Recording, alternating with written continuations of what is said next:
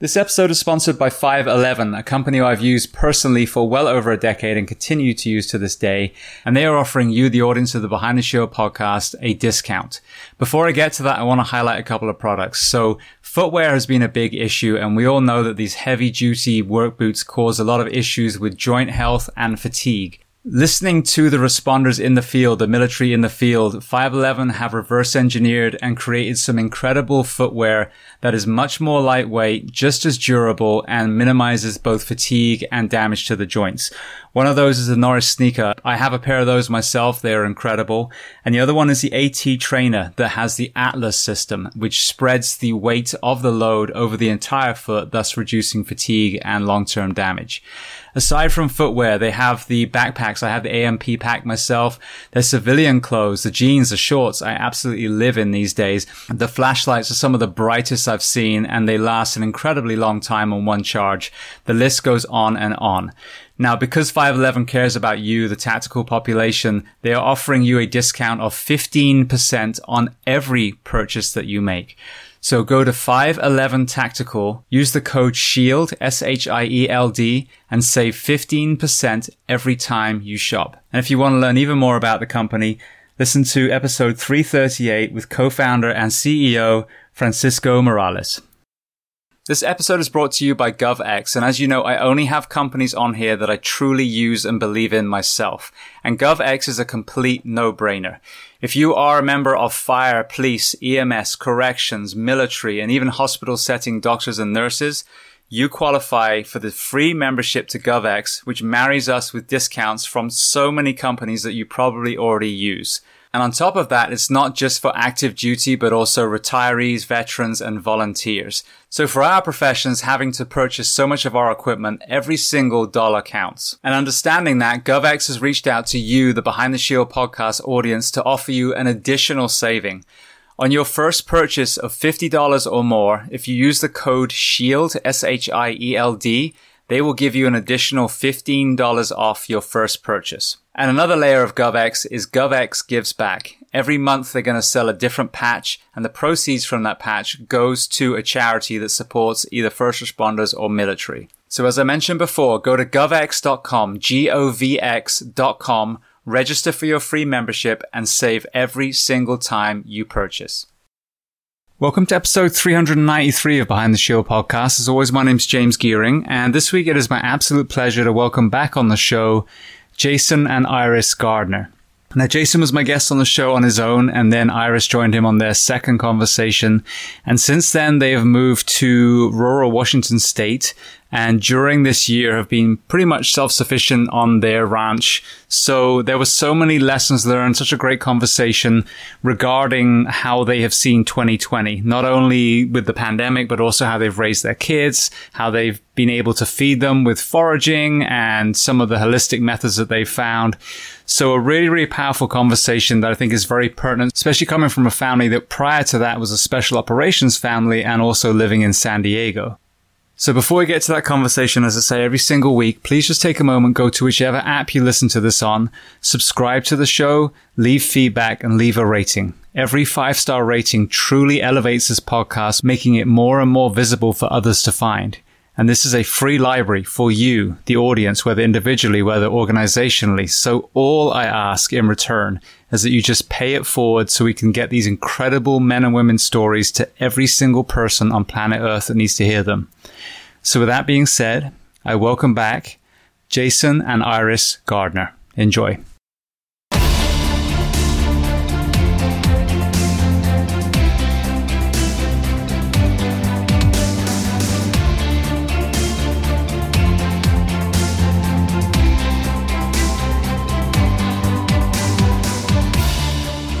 Well, Jason and Iris, thank you so much again for the third time now coming back on the Behind the Shield podcast.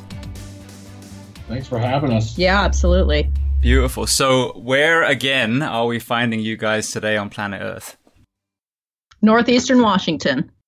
Brilliant. All right. So I guess the very first thing, just as an icebreaker, because we're not going to go through the chronological route on this one. We've heard both of your powerful stories in previous episodes. Anyone listening, I highly recommend that you listen to those. But I thought a good icebreaker would be Halloween, because I was about to ask you, or write down a question about the kids. Seeing the post, seeing, where you're living now, it seemed like it was a little isolated from the outside looking in, but then I saw your Halloween post with the trick-or-treating, and I was like, okay, no, there's lots of kids around. So let's start with that. What was Halloween like for the Gardeners this year?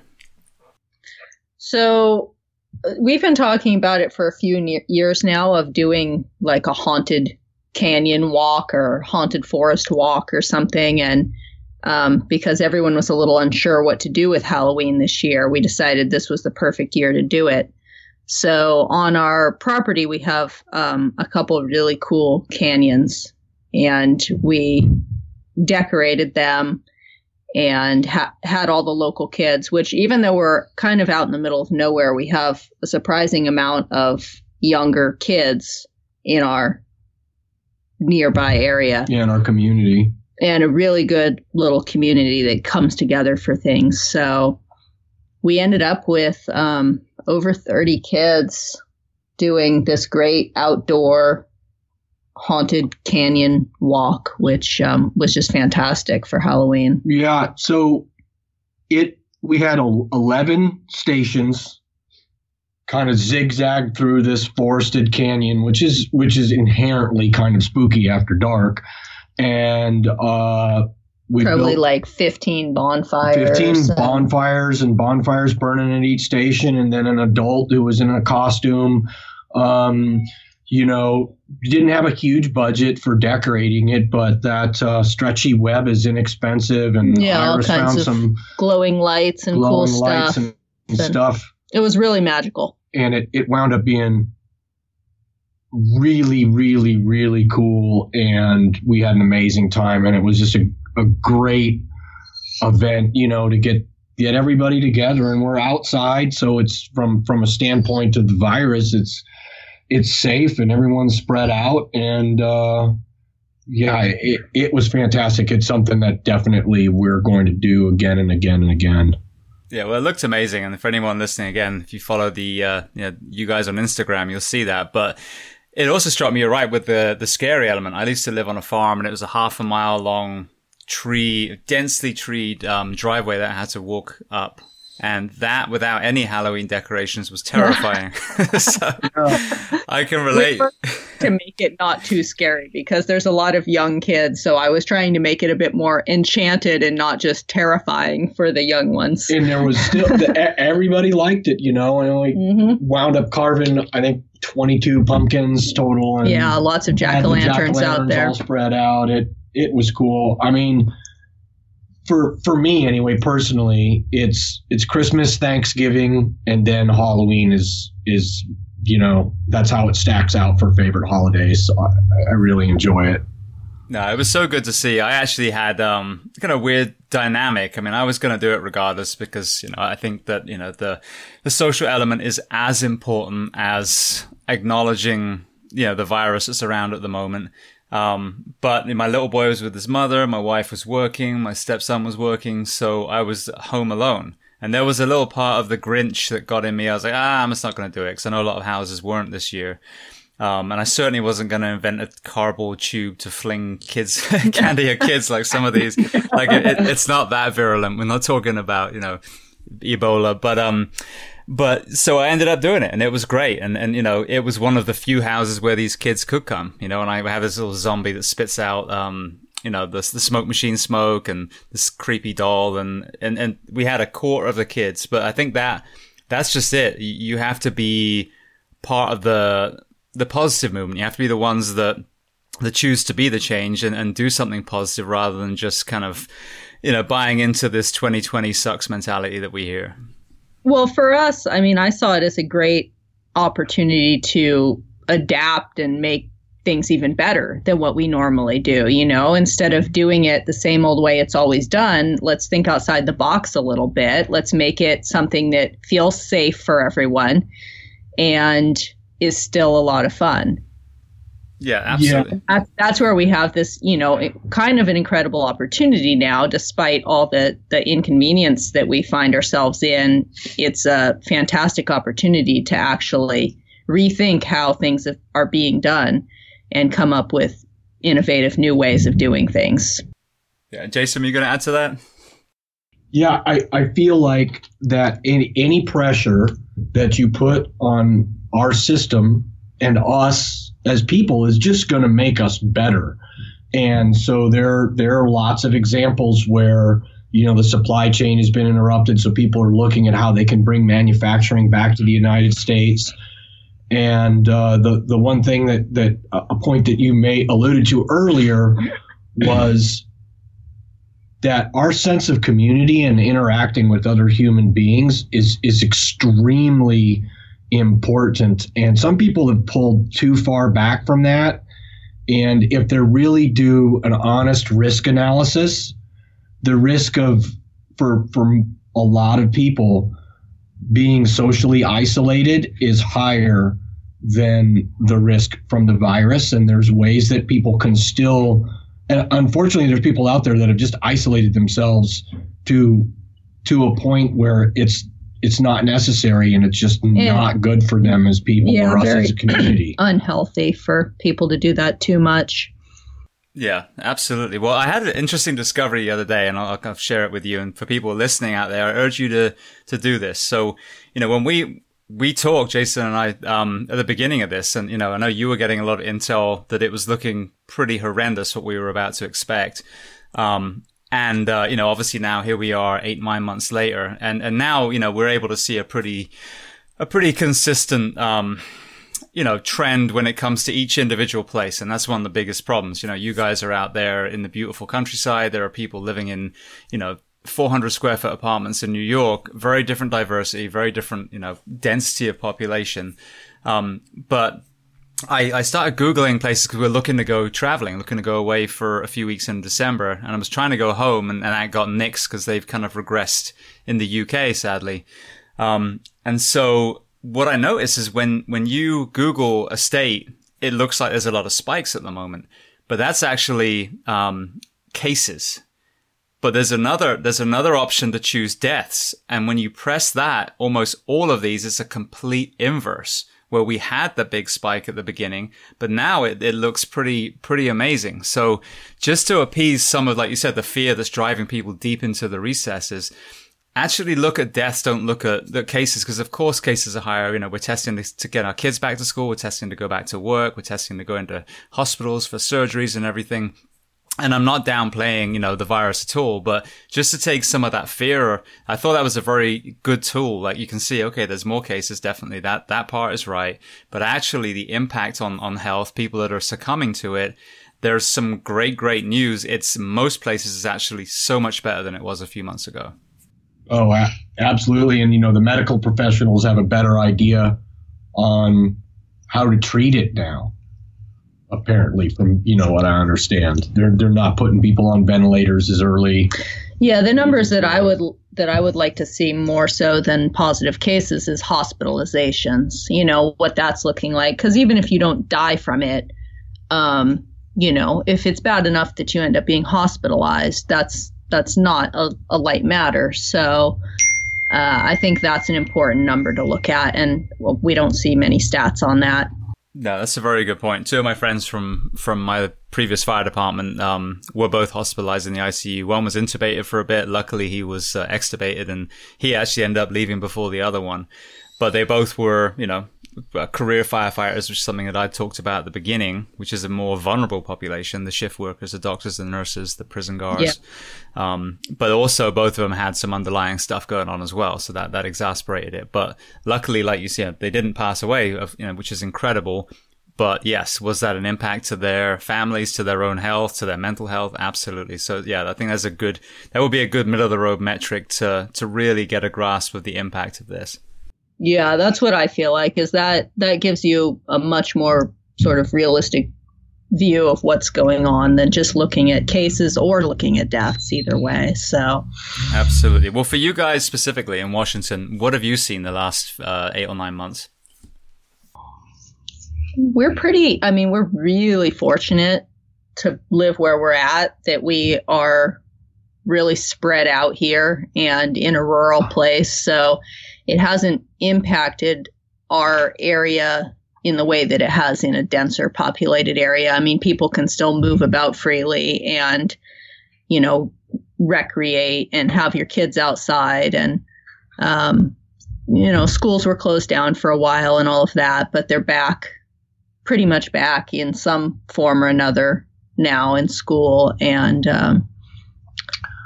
we basically never quit getting together with our friends. But what we did do is we did it in smaller groups and we got together outside. And then luckily too, because we are in, a rural area, our place doesn't, the stores here don't get as many people rolling through them. So there was a little bit of time when there was no toilet paper on the shelves, but it wasn't long. So, I think like the Walmart that we'll shop at, it gets the same amount of people going through it in 3 days that a Walmart in a bigger city gets in an hour or a couple hours. So the turnover isn't as great. So it didn't affect us that much. And all the unrest as well. We're in a rural area, and that didn't have any effect on us either. Beautiful. Well, what about underlying health? When I think of people living, in communities like where you are now, I think of people that are outside all the time, whose water is probably going to be clean, who are living, much more off the land than the average person in the city. So, how would you compare the average, health in that kind of rural area you're in now versus, let's say, a densely populated city in Florida, for example? I mean, we still have obese people and people who take in too much sugar and smoke and drink and stuff like that out here. We're in with rural areas often comes economically poorer areas. And so, there's not always the best diet choices and stuff out here, but having people in close proximity to nature is always a really big benefit. And it's a lot more likely that the kids are going to be outside in some way, shape or another, getting some exercise and fresh air and all of that. So that's definitely a benefit. Brilliant. Well, with the trick-or-treating, I know, I've seen you guys for the last, well over a year now, foraging, not even the stuff that you're growing, just going out into the wild and picking, berries and finding, food to eat for your Christmas dinner and all these different things.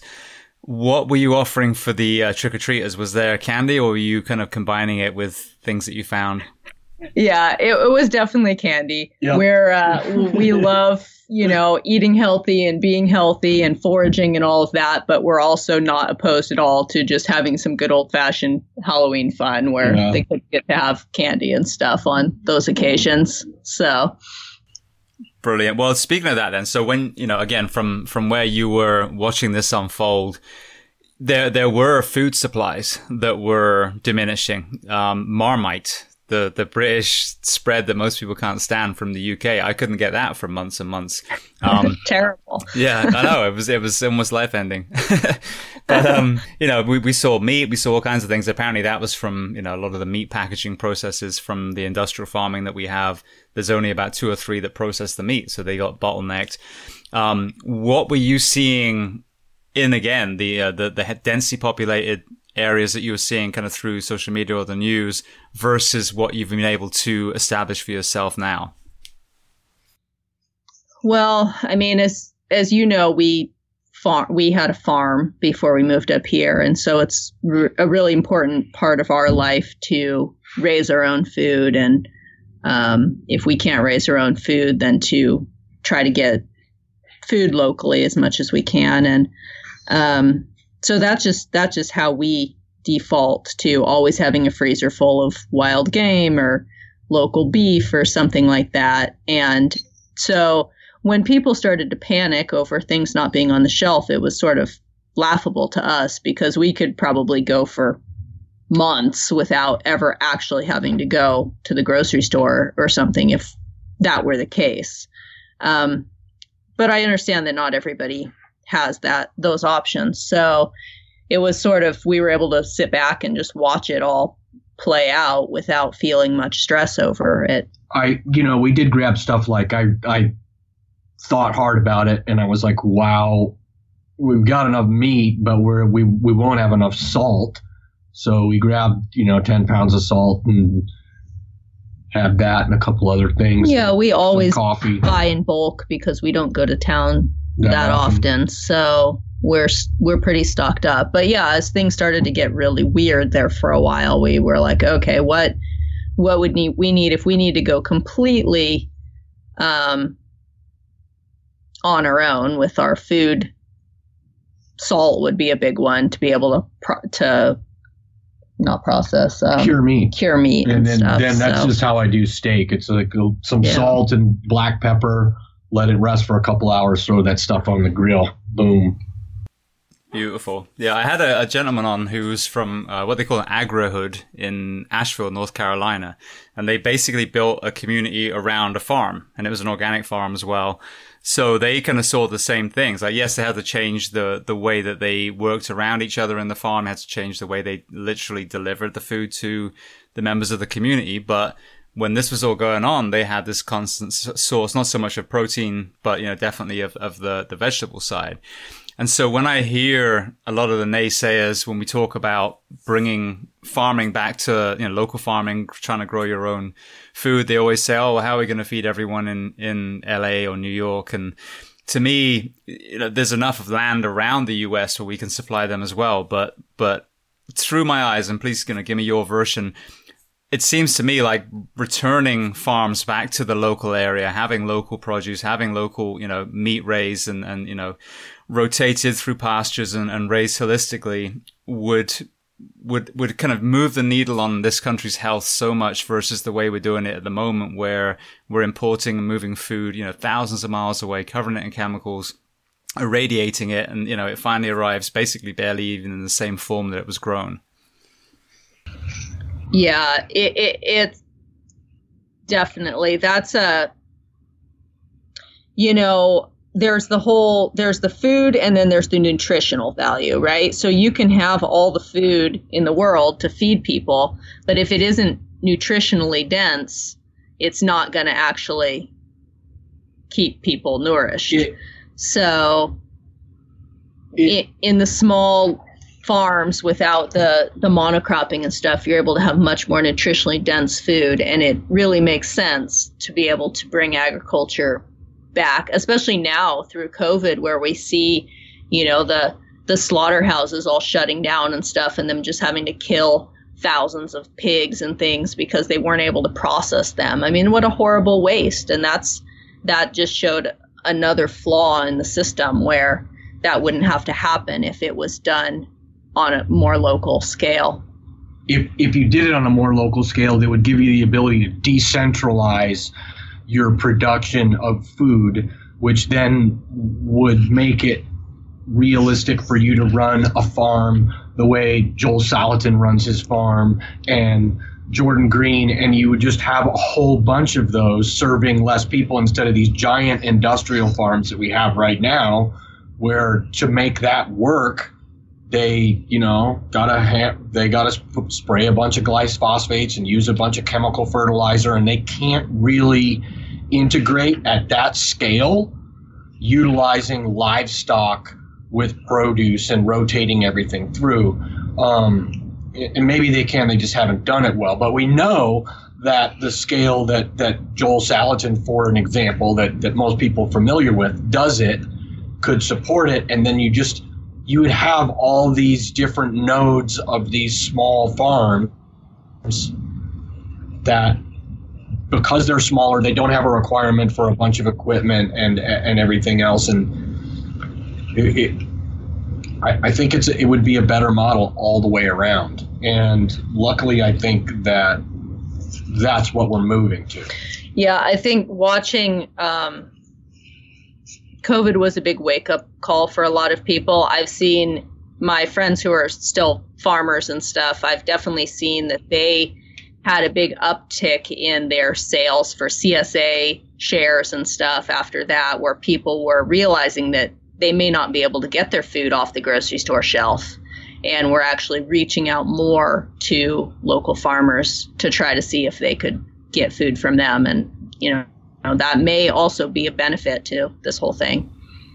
Yeah, absolutely. Well, one thing, and again, I don't know if you get a completely different message where you are, but what I've seen, I don't subscribe to, television full stop. I have Netflix and everything, but what I've seen just through the overall message that's being given, even through the BBC, and I'm usually a big fan of them, but just the overall message about this is being very focused on the virus. And through my lens, it's not only ignoring underlying health conditions, and I'm not talking about the deaths, I'm talking about just the fact that we have a very sick nation, but actually it's almost suppressed, where if you were talking about, comorbidities, you were basically a naysayer of the virus. And that's heartbreaking to me, because before the virus happened, the period that we just had now, over 500,000 people die from smoking and obesity related diseases alone. So, what have you witnessed as far as, through your lens, not loading the question from your perspective, as far as this teaching us any lessons on improving our nation's health? Yeah, that's a dialogue that we've kind of been having for a while now, and this just emphasized it, I believe. And I think for a lot of other people, it made them really sit down and think about it. But like you said, the obesity problem in the U.S. is it's terrible. And I think people educating it, you do a great job of this. There's a lot of other podcasts where this is an open discussion that lots of people are having about, hey, how do we actually increase our quality of life by increasing our health? And so people are having discussions about sleep, about reducing the amount of sugar that they take in, about what kind of diet they should consume and exercise, and there are these other pillars that fall in there too. And that is like diet, exercise, sleep. And then some of the ones that are getting talked about more now that we weren't really discussing before, but that are really important, is a sense of gratitude, and finally social interaction. Community. And community falls under that. Yeah. But as human beings, we're social creatures, and our overall health is anchored to. You need all of those things to work together to be how much we're interacting with each other. Fully healthy. So how have you managed to do that? Because like I said, it was surprising to me when you mentioned how many, other families you had in your area, and you did have a community. And what I see sometimes in the fire service is, some of our men and women literally go and find a plot of land somewhere and they kind of tuck themselves away, which I totally get, being away from the white noise, having worked in, this profession for however many decades. But at the same time, you lose that tribe, you lose that human connection, that community. So it seems like now that, seeing all the, the families that were attending your Halloween celebration, that you're able to bring that community, even though, geographically there might be a greater distance separating you. So how does that sense of community work in the more rural setting where you are? It works better than the setting where you're in a higher population density. I guarantee it. Well, people need each other more here. Like you actually kind of sometimes actually rely on your neighbors. You can't just call somebody to come fix whatever's broken in town because you can't get them out. But I think for us, the biggest thing is how we try to treat people. We live in an interesting area where we have a really, there's very strong political differences. There's very, super redneck people, and there's gun-toting, Trump-loving Americans. And then there's total hippie, commune-dwelling, Biden-loving everything. And we don't, Jason and I don't divide between those people. We see value in both ideals. Not in their ideals so much as we see value in the people themselves, and are able to overlook some of the sort of what is often viewed as extreme this or extreme that. And there's value in those people. And if you reach out and you connect with them, all of a sudden you realize that you all have things in common. And you can let go a lot of a lot of the stuff that is the big divide between us right now in this country, and start to have real conversations. And the next thing you know, you're together at barbecues, or you're doing events for the kids together, and everybody's getting along and actually respecting each other. And that's community to me. I mean, that's community, is when you really actually care about the people around you, not just about what their political beliefs or their religious beliefs or any of that is. And that's not because of us, James. That's how it is up here.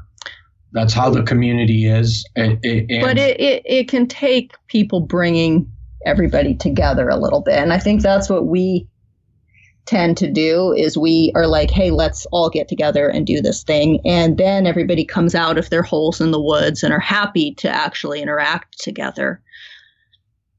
Yeah. But I think that if you and I didn't live here, everybody up here still gets along, even though politically they are separate and different. So we're really lucky that we live in this community. And I suspect in a lot of rural areas, it's the same way, because people know their first names. They know everybody's family situations. And once you understand that about somebody, then it's really difficult to generalize and make assumptions about someone and say someone's a bad person just because they aren't lined up with you on a political scale. What about the, you talk about community, what about the altruism element? I had a very interesting perspective. I posted that Oregon had just decriminalized, I think it was heroin and I believe it was cocaine, addiction. And it still was, to me, a kind of piecemeal version of what we should be doing. But regardless, it was definitely a step in the right direction. It was just if they got caught with a user's amount. We're not talking about dealing. We're not talking about smuggling. And watching the comments, it was very interesting. It was originally posted, I saw it on a police officer's site, and he was being very snarky about it and very sarcastic and, what a terrible idea it was. So I was like, rather than me even respond, let me just post on my own page, this same story, but through my lens. And here's some episodes where I've had, the guy in Portugal that spearheaded decriminalization, and let me, put some positivity out there. But some of the comments, the only comments that were anti this, were literally, oh, it's natural selection. Addicts deserve to die. They're pieces of shit. Da, da, da. And what I realized is that all the people that were opposed to it were a knee-jerk, two-dimensional response to a quote-unquote addict being less than a person. Now, obviously, my initial response was, what about these Navy SEALs and firefighters and police officers and, sports stars that you admire and musicians that you listen to who are also addicts? Are they also pieces of shit? And so that, to me, the thing that was missing was that lack of community, that lack of understanding, that lack of commonality. And instead they had been dehumanized into a bum, an addict, a whore, all these other phrases that people love to use. So with that working, that community working where you are, do you see a more of that kind of altruistic looking out for each other, even though you have different backgrounds and different persuasions? Yes. We have people that have struggled with addiction in our community, and people know who they know them, and they know that they're like, oh, that's my neighbor, and he's got this weakness and he's struggling with this, but everyone's rooting for them to win. No one wants to see him fail. And, in most cases it works out for them. In other cases, it's a lifelong struggle that they go through. But, there isn't people just would never, I think, oh, well, that person's just an addict. They're going to die and that's it. They have a first name, they have a family, and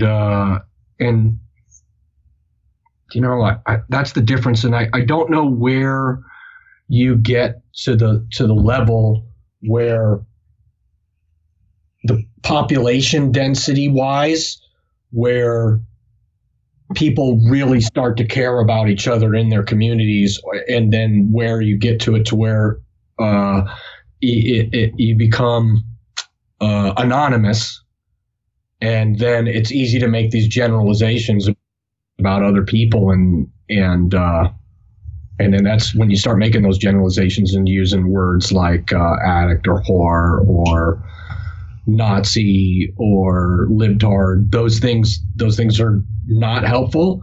And then all kinds of bad stuff comes with it because it dehumanizes people. Anything to add on that one, Iris? No, I mean, yeah, the dehumanizing thing is a tough one. It's never good, and being able to have more community involvement. I mean, it's really easy when you don't actually know somebody who is a certain way to label them, and the more you're involved with other people and you see their weaknesses and realize that they're still good people at heart, or they come from a good family, or they're trying and they have struggles that you haven't had to deal with in your life, all of a sudden it's easier to take a step back and not be as judgmental about the situation that they find themselves in. Yeah, that's a great way of putting it, actually, with just the population density, because what I see where I live, even though it's a suburban setting, there is a sense of community. I mean, it really is. Our kids play together, and, there's, like I said, this Halloween thing that happened, the parents that did partake, I mean, we all usually get involved, and, there's social media for a good reason. There's like a little neighborhood watch, and, people need help, or, starting a cooking business, whatever it is. I saw a lot of community, a lot of kindness within that.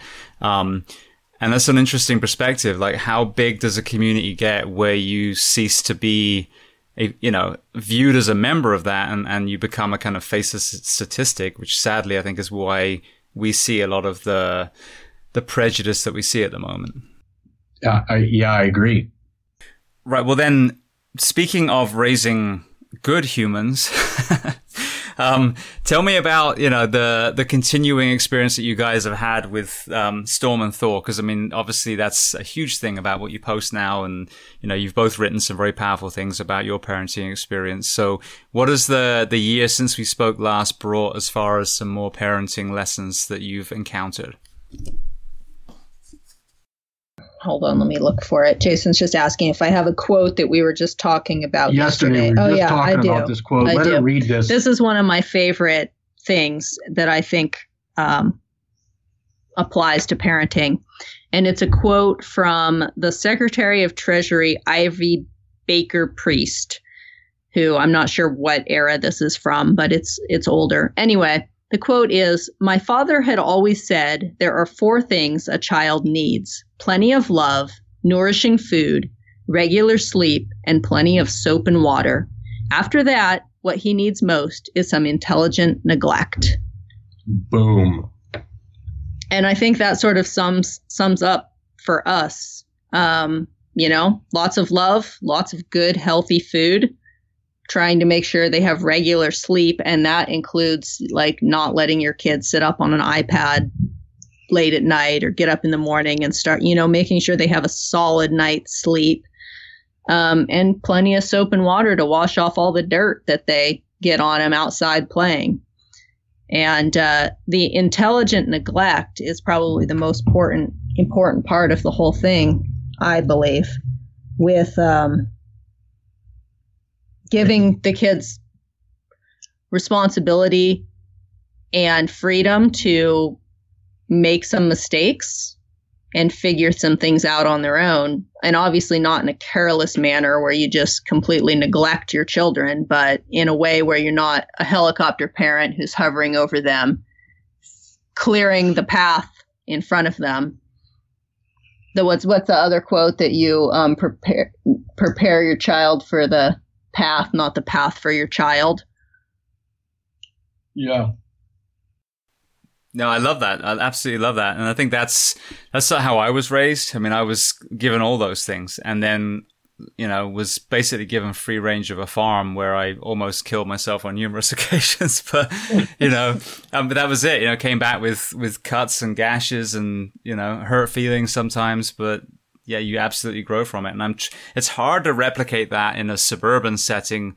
But again, where we are, It genuinely is when the kids are out, and sadly this COVID, thing that we've encountered has taken the wind out of a lot of these kids' sails that were out playing all the time. Now they got accustomed to being inside playing on their devices, which is frustrating for my son because he'll come back 30 minutes later. Like, yeah, they got tired. They've gone home.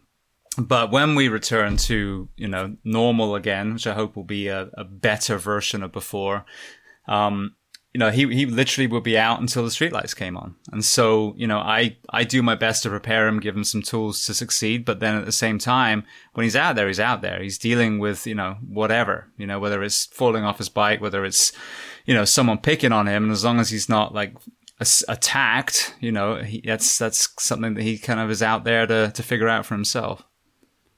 Yeah. It's really important to have some of those obstacles come up that they have to deal with on their own. That gives them, there's nothing that gives you more confidence in yourself than figuring out some problems that arise in your life and sorting them out on your own. And there's a lot of kids, I think, that don't have much confidence these days.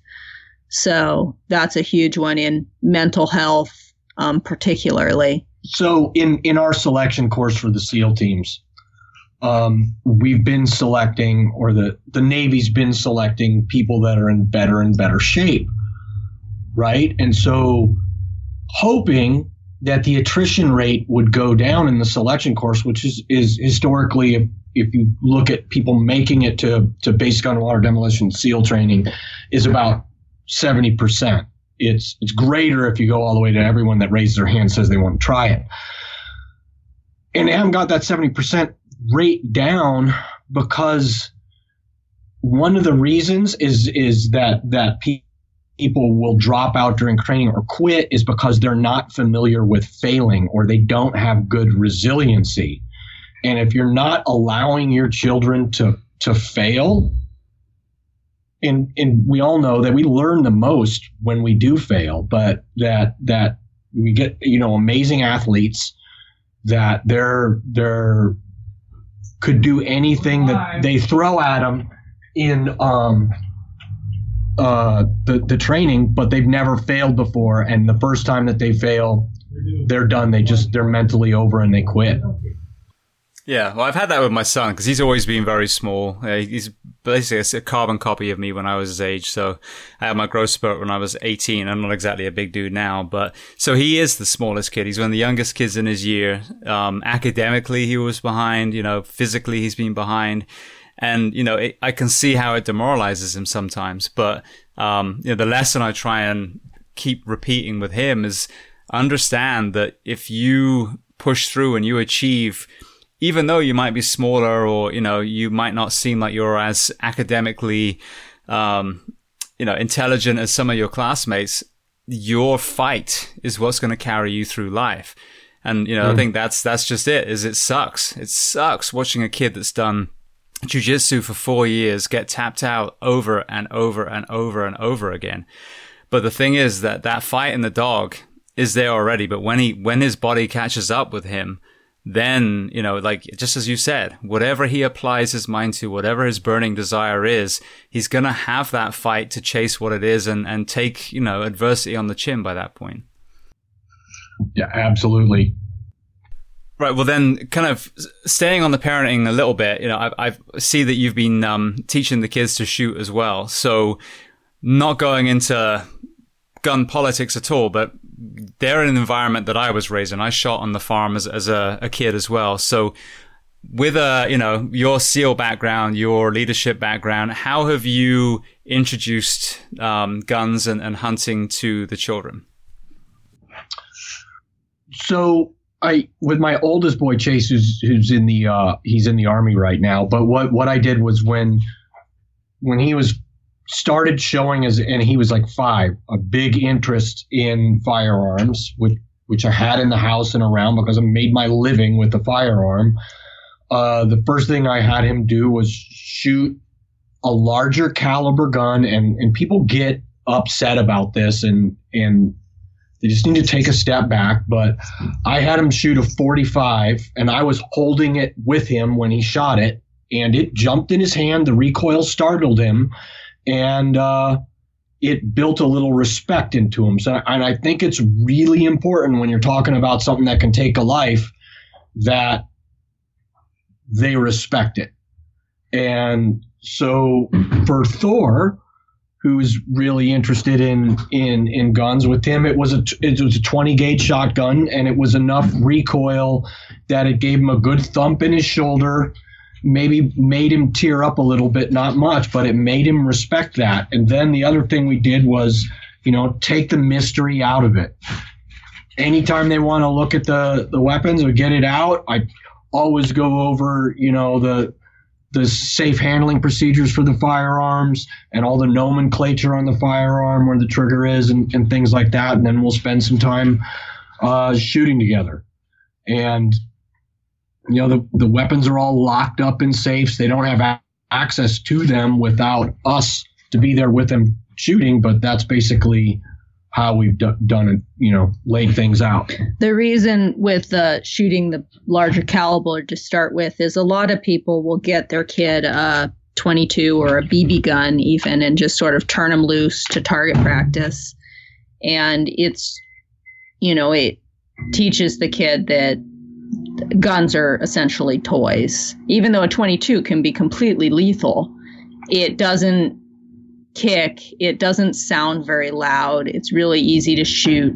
And so when they get in the habit of just target practicing with a 22, it's like, oh, this is no biggie, I can just grab a gun and go shoot. And there's nothing there to instill that level of respect. And that's why shooting the larger caliber gun early on, they may put the gun, you may let them shoot it, and they may step back and not want to touch a gun again for a while. And I think some dads, particularly, who are really excited about getting their kids shooting, have a hard time with that. They're like, oh, I don't want to scare my kid and have them not touch a gun. But they will want to do it again. If they don't want to shoot for a couple months, that's fine. They'll want to do it again. And when they're ready, then give them a big gun again.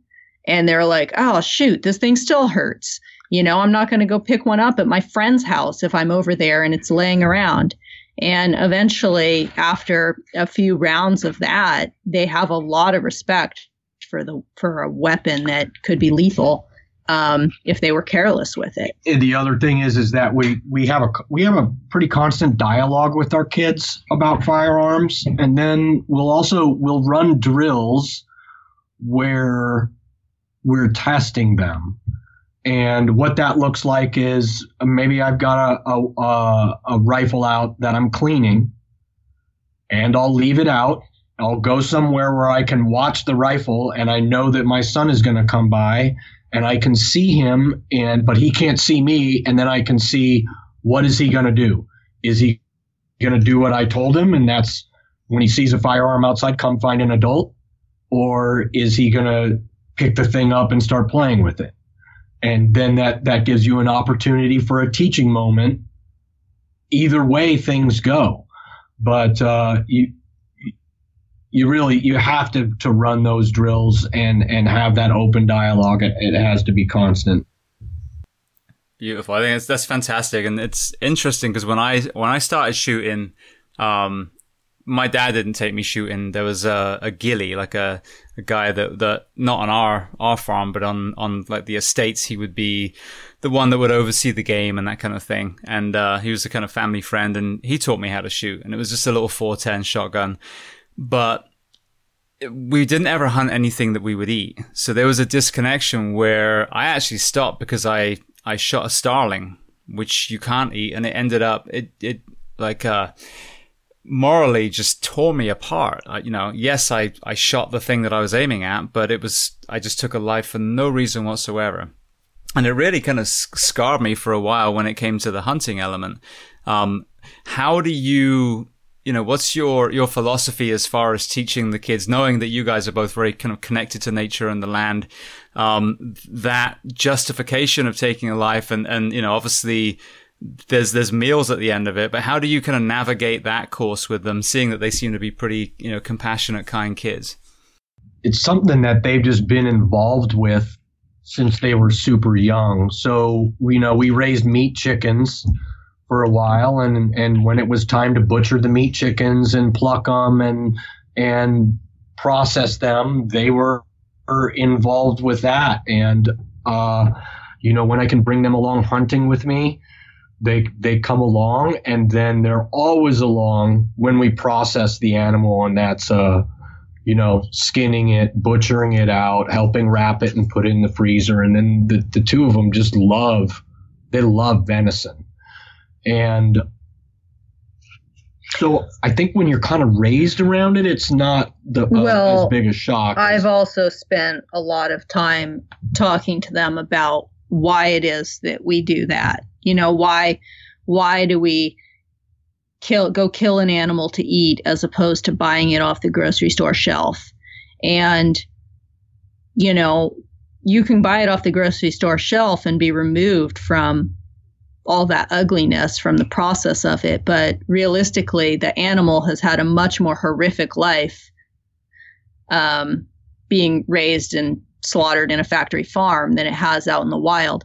And so having those conversations with the kids about, hey, here's a deer that has lived its whole life completely free, eating healthy grass, what it's supposed to live. It's had a wonderful life. And we can dispatch it with one shot, which is instantaneous and there's no suffering. And then we have to then do all the hard work to bring it home and gut it and skin it and hang it and butcher it and wrap it. And then eventually that meat is on our plate. It's this amazing process where you get to actually have connection to your food. And, I talk about that with them so that all of a sudden it's not just food, it's something that you're invested in. And guess what? It's going to lead them to care about conservation because they're going to want to have a healthy deer population so that they can continue to hunt for their food as they get older. And to have a healthy deer population or elk or whatever it is that you're hunting, you need to care about the land that they live on. And, it's this whole chain, and having those conversations about the kids and the circle of life and how everything plays into us having healthy lives and healthy planet because we care. Those are the things that the kids get to see from hunting versus just going to the store and grabbing a pack of meat off the shelf. Yeah, and I couldn't agree. That's where I am mentally now, have been for a long time. But it's interesting the way you talked about that as being around the preparation of the meat too. And I just had a kind of memory hit me, which may explain why I struggle with it. So we had, for example, pigs. So that was usually the only thing, and the occasional cow, but it would go off to an abattoir. Still, we raised it on our farm, but it would go to be, killed and prepared, and it would come back in lots of bags. But I think the other thing that was so unique for my upbringing is my dad was a veterinarian. So all the animals we were fixing, we weren't killing. So that's probably why I was so torn, as a younger child was, there wasn't that connection with hunting and eating, because I didn't have that journey with my dad. But every other animal that I touched, we were trying to save its life. Yeah. Yeah, and some kids are naturally just more empathetic than others, and all that they can focus on is the animal being killed. So the more you can talk them through why it's, if unless you're going to completely quit eating meat, then an animal is going to get killed. But then you can go down a whole nother rabbit hole of, what not eating meat, how that is maybe not the most beneficial thing for our planet either. So it's all about conversations and just talking to the kids as they're experiencing these things. Absolutely. Well, the other side of food then, what are you growing now where you are? What are you able to do on your own? And then what are you finding foraging, just literally walking around the wilderness that you live amongst?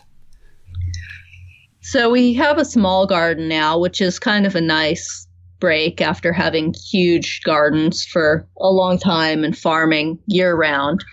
So just a small garden for us, which we're able to grow all the normal stuff, tomatoes and potatoes and corn. And, we have a big raspberry patch and all of that. But I really find a great amount of satisfaction in foraging. And we live in an area where there's a lot of abundance that grows out in the mountains. If you go look for it in the spring, we hunt for mushrooms. There's all kinds of berries on the trees and bushes. We harvest chaga from the birch trees to make tea, Stinging nettle. Stinging nettle for soups. There's the service berries. There's huckleberries here that we pick in the summer. And almost all season long, really, all summer long, from spring through fall, we can be foraging quite an abundance of food.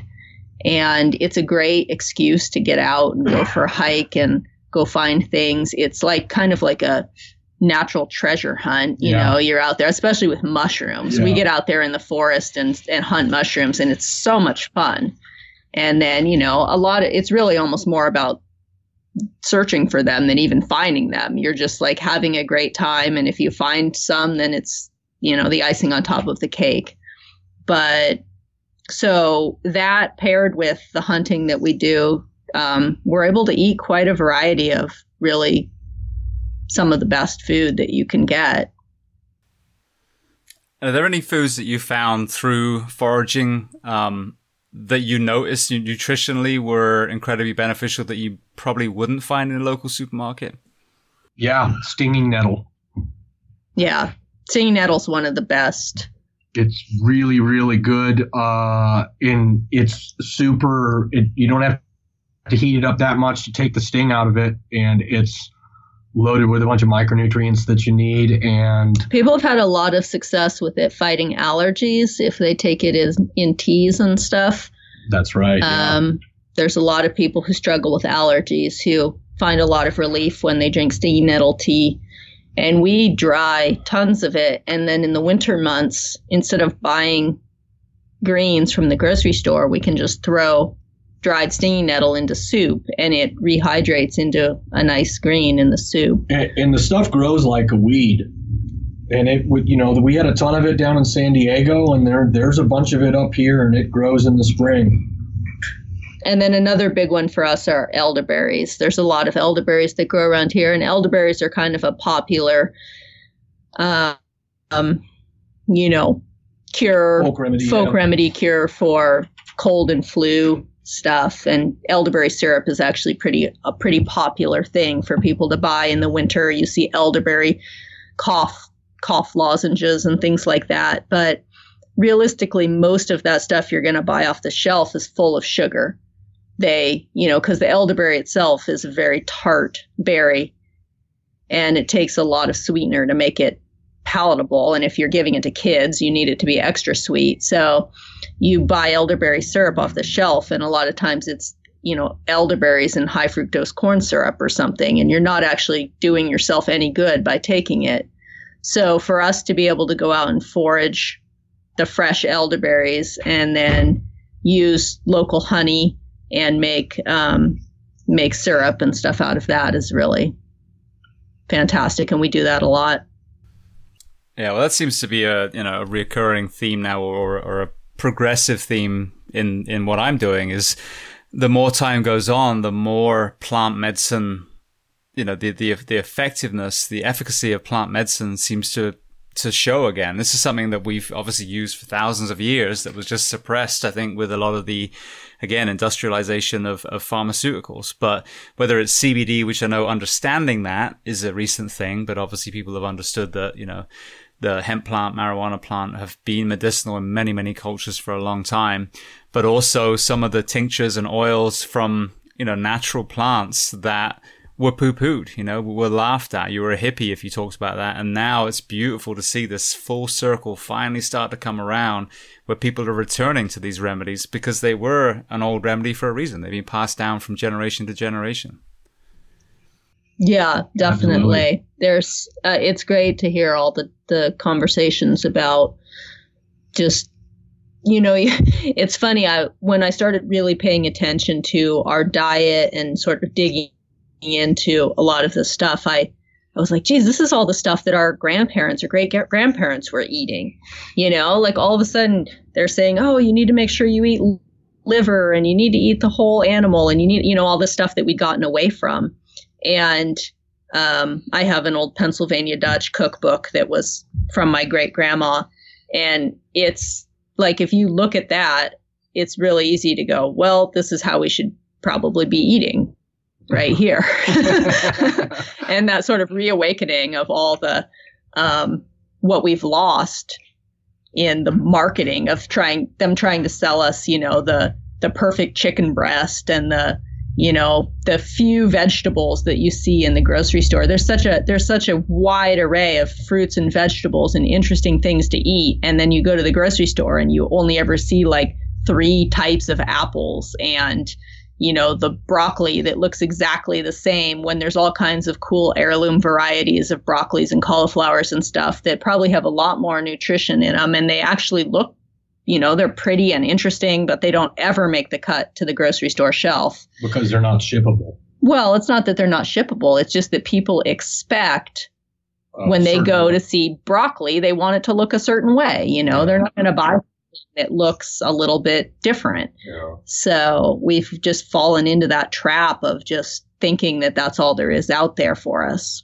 Yeah, absolutely. Yeah, I mean, that's the thing. When you look at the history even of these vegetables, when you start talking about, paleo and some of these trendy names, even though I think the philosophy behind a lot of them are good, this is how our ancestors eat. It's like, no, like you said, the broccoli that we have now doesn't look anything like the broccoli of, 1,000 years ago. Yeah.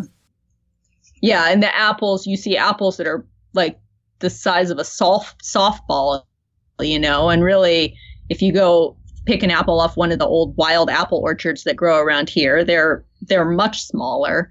And, we've really just warped our food to please the eye, but not necessarily anything else. Absolutely. And then again, you talk about shipping it. I mean, the crazy thing is we have, imported citrus in a state that grows citrus. So it's crazy. Absolutely insane. Well, that's a big one. Having food shipped all over the world that doesn't. Jason and I were just talking about the thing we were reading about them using monkeys as like slaves to pick coconuts. I don't know if you've seen that. Costco and some of the other big places have been dropping a bunch of coconut products, companies that sell coconut products, because there's stuff coming out about how they're basically enslaving monkeys to pick the coconuts. And, which is just kind of a funny thing. But one other thing with this food stuff is how there's a big price for the fad diets as well. Where all of a sudden everyone has to have their coconut oil. How are they getting all of that? They're going to be cutting down rainforest to plant coconut plantations and then figuring out how to, produce that much. The same thing with the quinoa. Everybody had to have quinoa. And then, there's prices to all of that, the big fad diets. And that's where it's really important also to look at what you're eating and be like, well, am I only eating this because it's a fad diet? Is there something else that I can get locally and more sustainably that is equally as good? Just one other little thing on that. Yeah. The thought of that stuff. No, absolutely. A lot of people listening, and I've heard people say this about Joe Rogan talking about his hunting, and they're like, well, it's a kind of very elitist thing. And in some respects, they're right. Like if for someone living in, a suburban or urban setting, and, it does take a lot of money to go to another state and, go to a ranch and hunt and then have that process and have it shipped back, so I understand that completely. The alternative, obviously, is that we all spread back out into this amazing, country that we have, all this wilderness, and start inhabiting, more local, rural areas again, rather than just condensing into cities. And I think when we spoke the other day, Jason, you made an interesting point about the size of the house. And people said, well, it's all right for you. You've moved in this farm. And like, yeah, but I had to, there was, a sacrifice in a way where I didn't move to a mansion on a rural farm. I had to start where I could afford and make it work and then grow from there. My mother did the same when she moved to Portugal. So when people say, oh, it's easy for you, I'll never be able to do it, what words of advice, encouragement, whatever, could you give someone who's on the fence, maybe living in a suburban or urban setting that's yearning to move back out to the countryside? Yeah, I mean, we decided this is how we wanted to live a long time ago, and so we've been working toward it, saving money and making sacrifices. In that, we both drive older vehicles.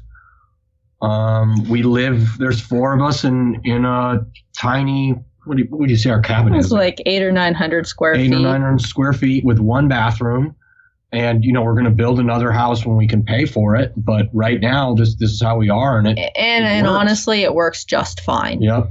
And so when you see, the sort of middle class, average lifestyle of having a house that's got a bedroom for each kid and is really pretty oversized and, takes all of your money to pay for, having a little cabin out in the woods with some acreage that is cozy, it's completely worth it to us. We would rather have that than have that lifestyle than live closer to town.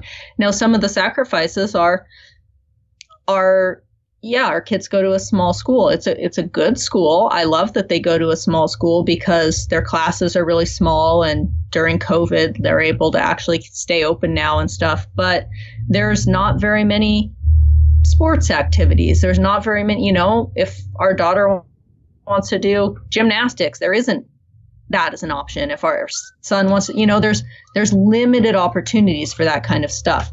But here's the flip side to that. Because of where we live, we have horses, we have dogs, we have woods to go out in. We do things, we don't have to spend every weekend at various little league games and things like that. We spend it out fishing and hiking and riding horses together as a family and doing that stuff. So, you could look at that as a sacrifice. Oh, it's a sacrifice that I live out here and I can't put my kid in gymnastics, but you can also look at it as a benefit that now I actually have this opportunity to spend all this extra time one-on-one with my kid, and I can teach them things.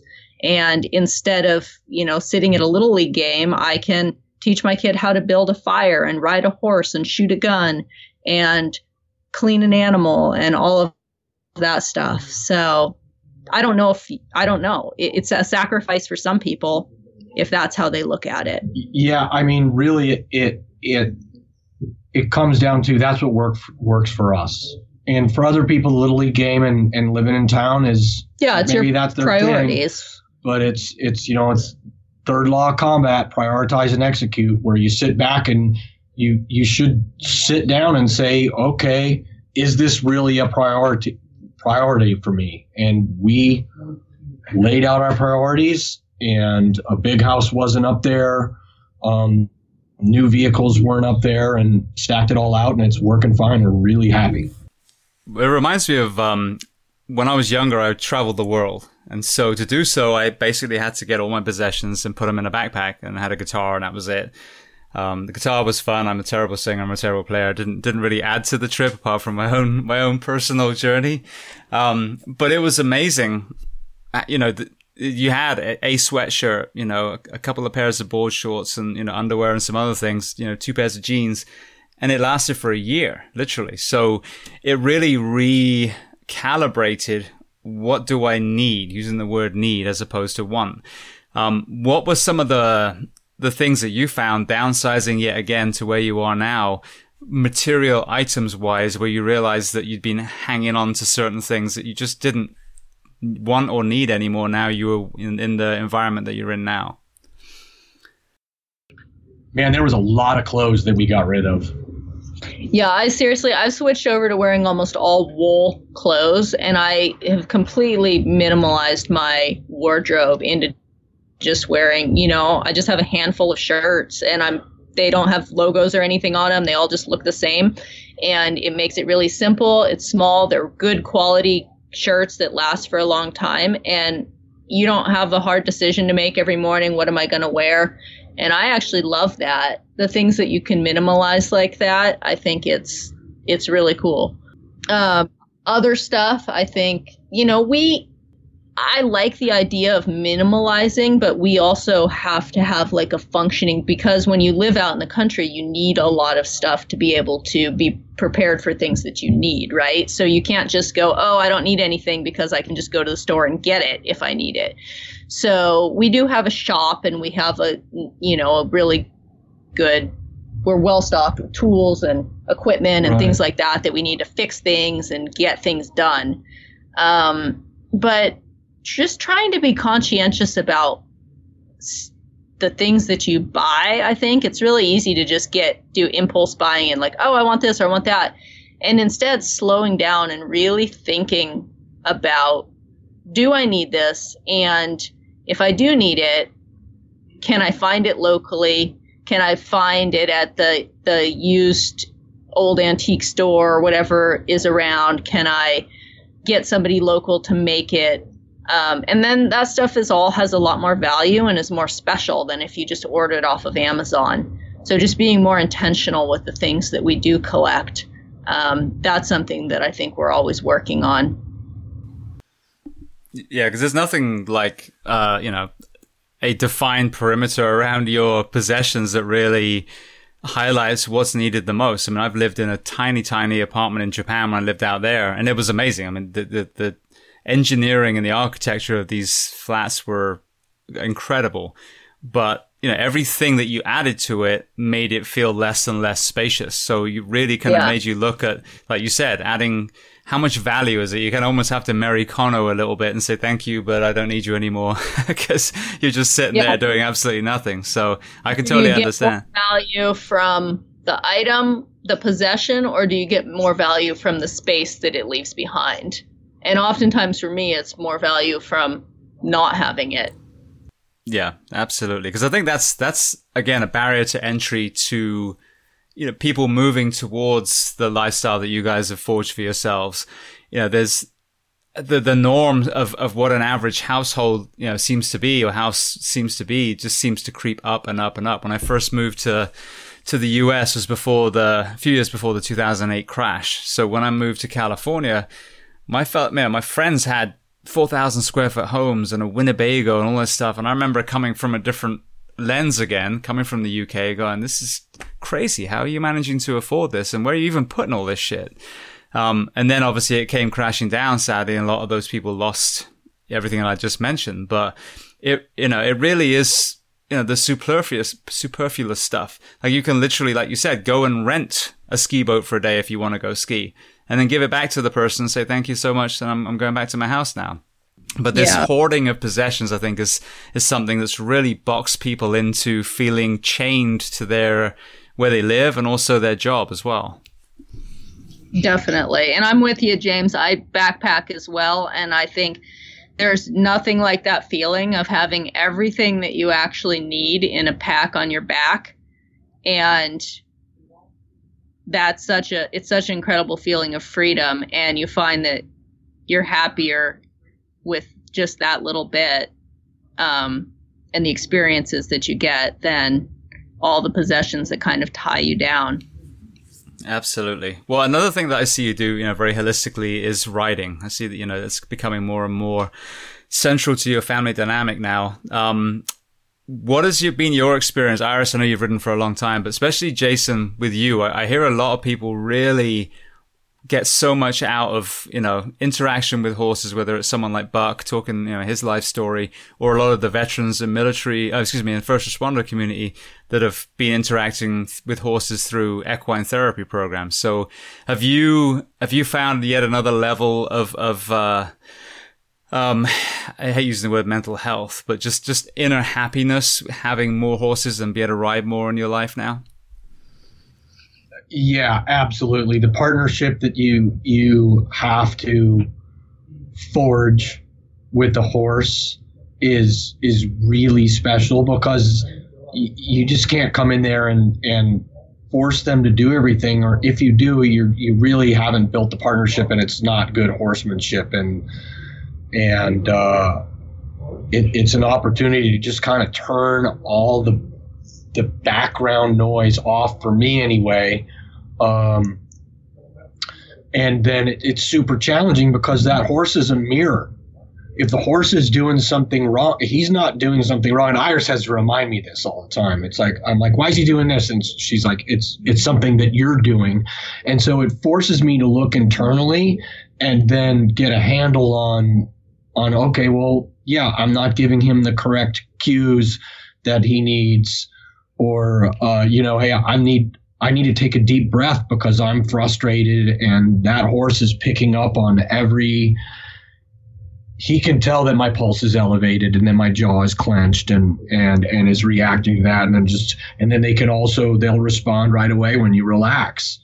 And it's really a neat experience. And then the access to go into the wilderness on a horse's back is another thing that I'm really grateful that we have that opportunity. We can ride right out the gate and be in the wilderness with them. And Iris, with you growing up on horseback, what is your experience watching the kids doing the same thing now? Oh, it's so cool. I'm so excited to have them out doing it. Our daughter Storm is just she would spend all day, every day on the back of a horse if I let her. And it's such an amazing way for her and I to bond. I ride all the time and I'm out working horses, and now she has her own horse that she can ride. And so to just have her out there tailing along behind me learning is, I think, just a fantastic way to bond and keep a really strong connection with her. And it's amazing to watch her. Again, we talked about like giving kids freedom and responsibility. You stick a kid on a 1,200-pound horse and turn him loose in the woods, and that's something that's going to really build some confidence in them to feel like they can handle that animal. And she's also, I also try to make sure that she is good with her horsemanship, that she's not just riding the horse and doing whatever she wants, but she's actually understanding the best way to handle a horse and how to communicate with a horse. And she's going to have a big leg up in the world with the horsemanship, where I got a horse and didn't really have anyone to teach me very well. So I kind of just bumbled through it for a long time. It really is cool to be able to give her a lot of that information and see her grow and develop through horsemanship. Beautiful. Yeah, it's funny. I had a vision of myself when I was young. I looked like one of those monkeys they strapped to a greyhound, just hanging on for dear life. Yeah. That's kind of Thor. He gets on there and just, he's a little bit less interested right now in the horsemanship aspect, but he still likes to get out and ride. And so taking them both out there is a lot of fun. Beautiful. Well, with Storm, I know we talked about this before, the journey of raising a strong woman, and obviously this is so important. This is how we change the world, as we raise kind, compassionate, men and women. But we've grown up, our generation this is what a man does, this is what a woman does, and it's still kind of Victorian in thinking, and we're seeing it slowly grow. I think CrossFit's done a great way of reprogramming that. But how is that journey? I mean, you're raising a young woman out in the in the wilderness, as it were. What are you seeing as far as the evolution of her identity? Well, we raise them both to be the same. We don't differentiate, this is something that the boy does and this is something that the girl does. They're both expected to be able to do the same stuff. And that is, that's a big one where I feel like it's been a detriment to women for so long, where they're treated as the weaker sex, where, you should be over here knitting while the boys are out hunting or whatever. It's so wrong in that maybe the girl has no interest in hunting, but if she does, then she should be doing it. Or if she does have interest in riding horses, then she should be doing it. Or if she does have interest in, the same with if a boy wants to do something that is traditionally seen as a more feminine role, the possibilities shouldn't be limited by your sex. And so we really try to make sure that is not an issue with our kids, and they both feel like they're capable of doing what they want to do. Beautiful. Well, Jason, obviously with the Echelon front background, I want to talk about, what you guys are doing now and, what 2021 is projected to look like.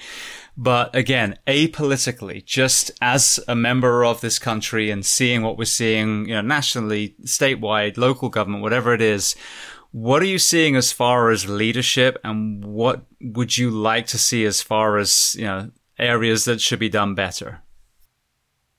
Wow. Yeah, I think that this is going to highlight a lot of problems with our system, and now that we see these problems, we can work hard to fix them. And that's one of the things moving forward. I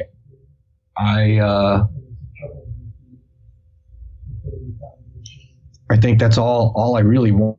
I'm really hesitant to get political. I don't think there were a lot of great choices this year, and I don't think anyone can make that argument. And it's because the system is it's a little bit flawed and it needs to be fixed. And now we need to look at ways to fix it, and we need to look at maybe some people with some different ideas and maybe some younger people to get in charge of things. I really struggle with the concept of politicians being leaders anyway. They are, but they're also kind of bureaucrats. And that's more management, not leadership. So it's tricky. I haven't been paying a whole lot of attention to the news because I find that I'm happier in the most part, and it really doesn't matter to me. When I really boil down to how it affects me or my community, they say all politics is local. And so community-wide, I think we're definitely moving in a good direction in our community. And nationwide, these hurdles that we're going through, they're just going to make us stronger. Beautiful. No, I love that. And I think I agree 100%. I think we see division, we're being shown division. But I think that this should be the complete opposite. We should be united in the fact that, you can argue however many elections now do not seem to present with us great choices for someone who's going to represent our nation. So it's not about left, right, black, white, gay, straight, whatever. It's about 330 million people.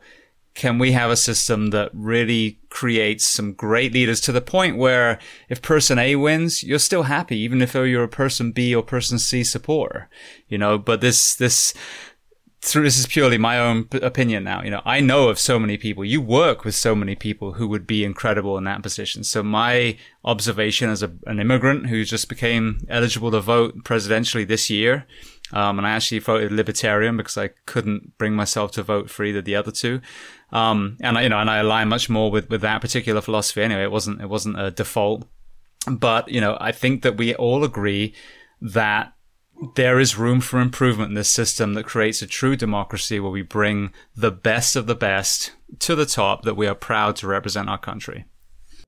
And unfortunately, right now with the two-party system is once you join one party or the other one, everyone's going to shut off your ideas. So like the concept of people having like, oh, well, what if Jocko ran for president? That would be a horrible idea. And the reason for that is as soon as he aligned himself with one party, the other people, everybody else would stop listening to the great stuff that he is saying. And I think that, the concepts of extreme ownership that Jocko and Leif wrote about in the book and Jocko's talking about in the podcast, all those concepts just getting out there and everyone hearing them regardless of their political party. And I know people from every end of the spectrum that listen, that has a greater influence for the overall good for humanity, not just our nation, because everybody listens to it, than would have him joining a political party. And, a lot of people don't try out for that job because it's probably a horrible job. And why would you want it? And that's the tricky thing is the system is as soon as people are elected, then they got to start raising money to get reelected and all that. And it's just like, it's not something that's going to attract the kind of people that we want in charge. And some good people power through that bad stuff, but it's difficult to figure out who that is really. And, I don't know. We're moving in the right direction, and there's hiccups. But if you look at where this country was compared to where we were in the 70s or the 80s or the 50s, we're much better. And I think we'll keep moving in a positive direction. But it's not a straight line. We'll slide backwards and forwards and backwards and forwards but the overall trajectory of where we're going is a positive direction. Growth is uncomfortable, right? Yeah. Yeah, and I agree completely with this direct communication that we're seeing now. Obviously, Jocko wrote a book, but the podcasts and things that the people at Joe Rogan and Tim Ferriss and some of these other podcasters that I listen to have brought to the forefront. Many of the topics that I talk about now is because I listened to them from other podcasts and brought them onto mine. So I think this whole medium is a great way of disseminating information without any filters, without any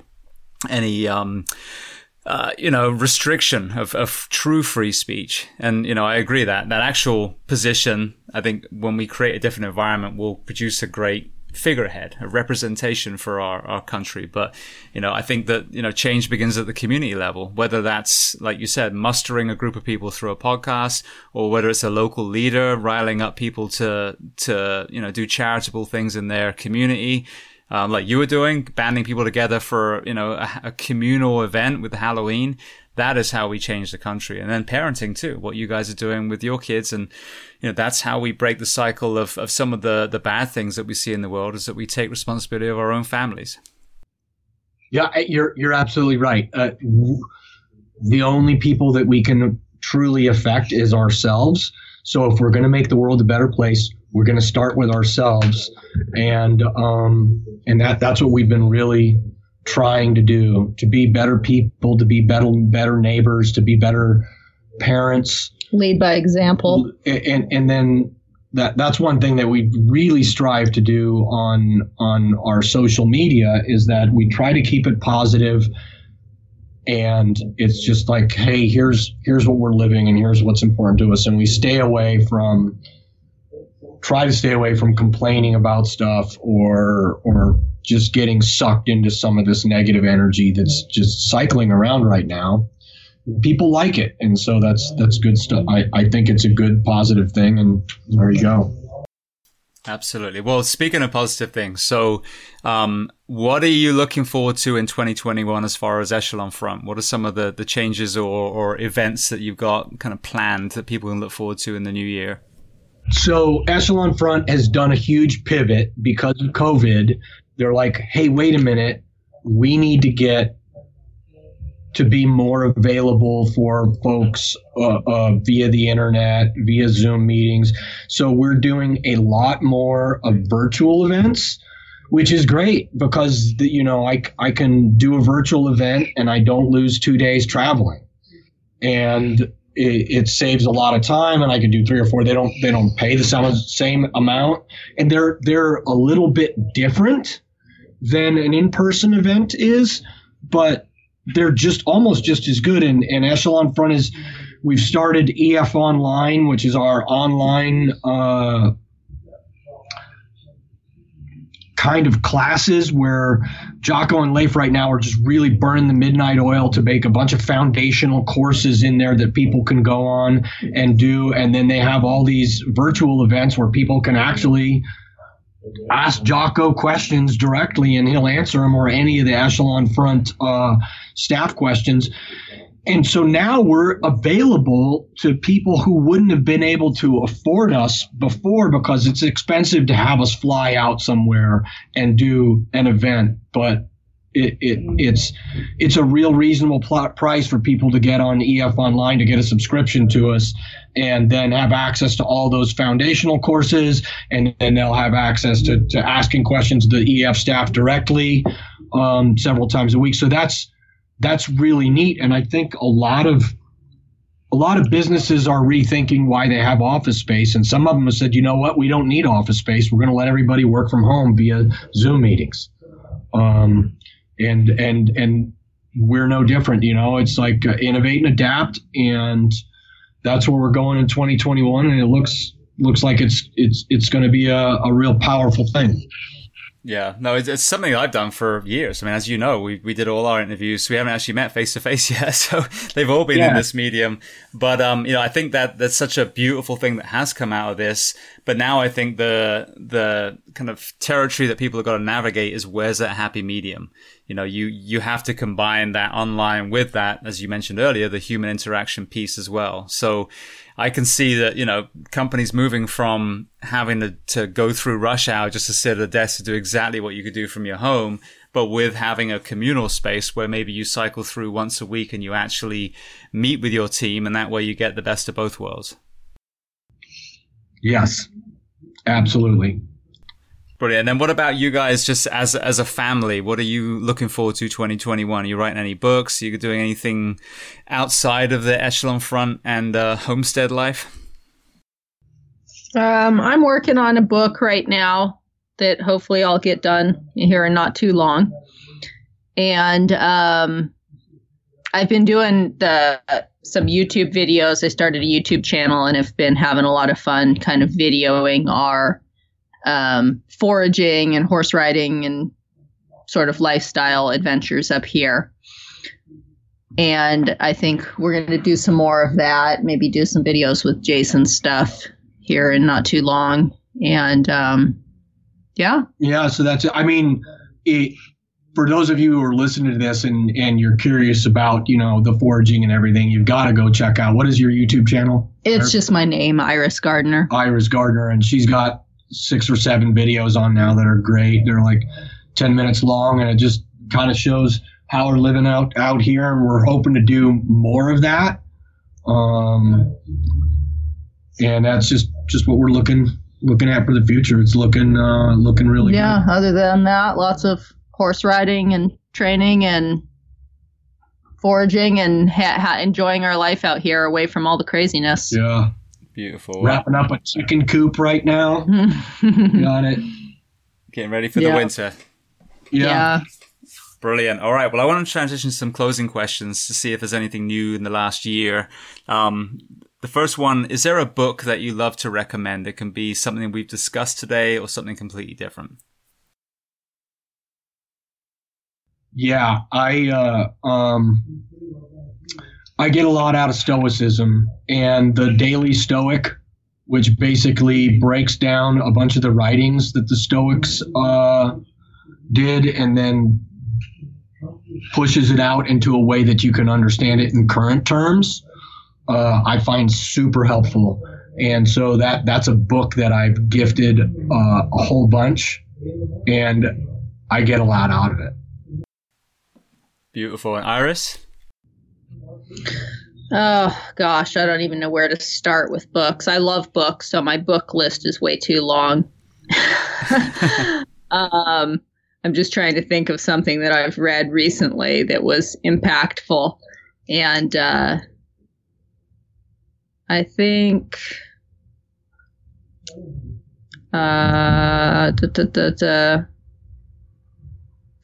was the one with now I'm going to completely draw a blank on her name. Glennon something. Well, I'm missing it. No, I'm going to just flub this one. Roosevelt's wife wrote those ones that you really like. Shoot. Yeah. I started digging into some of Eleanor Roosevelt's books. She's written she wrote quite a few books and has some really fantastic stuff in there. And I can't think of the name of any of them right now because I have like 4 of them sitting sort of half read because I'm going through them all together by my bed. But they're really good books and have some really awesome stuff about just living life in a positive and inspiring manner, I think. So I would definitely recommend checking out any of Eleanor Roosevelt's books. Brilliant. Yeah, she was pretty humanitarian too, wasn't she, if I remember rightly? Yeah, very much so. Yeah. Brilliant. Definitely an interesting woman for her time. Absolutely. All right. Well, then, same question: movie and or documentary, if you've even watched TV much recently. Oh. I mean, for straight up fun, The Mandalorian, and we were fired up that the new season's coming out, but we're going to wait for them to get all the episodes before we binge watch it. Binge watch it. Yeah, we haven't, in the summers, we don't watch much TV at all. We're outside from morning till night. So we're just getting into the longer nights where we're starting to spend more time doing stuff like that. But right now we're reading The Lord of the Rings. I'm reading it out loud to the kids. And that's taking up all of our time in the evenings. So we're still not watching very much TV. No. Brilliant. Now, you're going to watch the movies as well? Because I have to say, I think that series was done incredibly well. It was they did a fantastic job with them. And yeah, so I've kept the kids from watching any of that until after I read the books to them. Because I grew up with Lord of the Rings. I'm a huge fan, and Jason as well. So we're reading them now. Once we're finished with all 3 books, then we'll watch all 3 movies. So yeah, they did such a great job with that. And we read The Hobbit last spring, and then we did let them watch the Hobbit movie after we read that. So that was a lot of fun for them, and they're completely engrossed, and it's a great family time to just sit and read out loud every night. That's something that I really I love doing with them. Well, I can imagine as well, living in the forest, they can probably kind of feel it organically a little bit more and visualize the world. They definitely can. Thor is always walking around with an axe in his hand or something, some sort of weapon. And I swear he has a fantastic imagination, and he just basically places himself right in that story as he's out carrying about his days. Yeah. So beautiful. I can relate. I thought I was Robin Hood on my farm. So there we go. Yeah. All right. Well, the next question, is there a person you recommend to come on this podcast as a guest to speak to the first responders, military, and associated professions of the world? Yeah, I need to get a hold of her. When we lived in Southern California, there was a fire captain. Oh, yeah. Right next door to us. That's really inspiring. She has run all kinds of triathlons. Is that what it is? Ironman. She does the Ironmans and stuff. She is the fire captain for the Cal Fire Station that was next door to us. She's an incredible person. She's an incredible athlete. She lost some fellow firefighters during one of the big, horrible fires that we had in San Diego, and that's a heavy burden that she carries. And yeah, I'm definitely going to get her info and get her in touch with you, James. Send it to you, for sure. Beautiful. Thank you. That sounds like another powerful story that needs to be heard. So the last question before we underline where people can find you, what do you do to decompress? It sounds like a lot, but are there any kind of new things that you've come across the last year or so? Iris has started playing the guitar. Yeah. I'm not going to brag about it because I can't play much of anything yet. But I was just telling Jason when we were in the car today, I was saying that it's kind of meditative, to just sit there and practice the chords and stuff. You can't really think about anything else. So I like that. Beautiful. And Jason? For me, it's out working with my horse. The two of us learning stuff together is just a fantastic experience. Brilliant. So basically, playing the guitar on horseback is the ultimate decompression, is what I'm getting. Yeah. Yeah, we'll get to that point eventually. All right. So then the last question then. So if we underline again, the YouTube channel, Echelon Front's websites, and anywhere else that people can find you online. I'm on Instagram, jason.n.gardner, and Iris is... My Instagram is All the Wild Places. And hers is way better than mine. Yeah. If you're not following her now, just start following her. And then my YouTube channel is just Iris Gardner. And those are really we're on Twitter too, but Instagram is where we do most of our social media. Beautiful. And then it's efonline.com, is that right, for Echelon Front? Yep, I believe so. Brilliant. All right. Well, I just want to say thank you again. Another great conversation, completely different than the last two that we've had. But I think learning from the experience that you've had since you moved there is a very powerful story that a lot of us need to hear, because, you know, what has happened, you know, the last few months has been very positive for some people. I mean, I've managed to churn out a book and extra podcasts and all kinds of things. But obviously it's been detrimental to some. Some people have lost, you know, family members, and some people have just, you know, maybe lost jobs, homes, you know, whatever it is. So understanding that there is an entirely different way of living, which, as you mentioned, it's not even, you know, it's not reinventing the wheel. It's just going back to how we used to live. I think it's really inspiring, you know, to hear some city folk, as it were, that have moved back to, you know, to really out in the country, and the success that you've had. So thank you so much for taking the time to tell the story today. Well, thank you, James. And great job on the book. Like I said, I'm going to finish it up and pass it on to some friends. And it's a huge accomplishment. So proud of you for doing that. And then it's on your list of places to visit, please.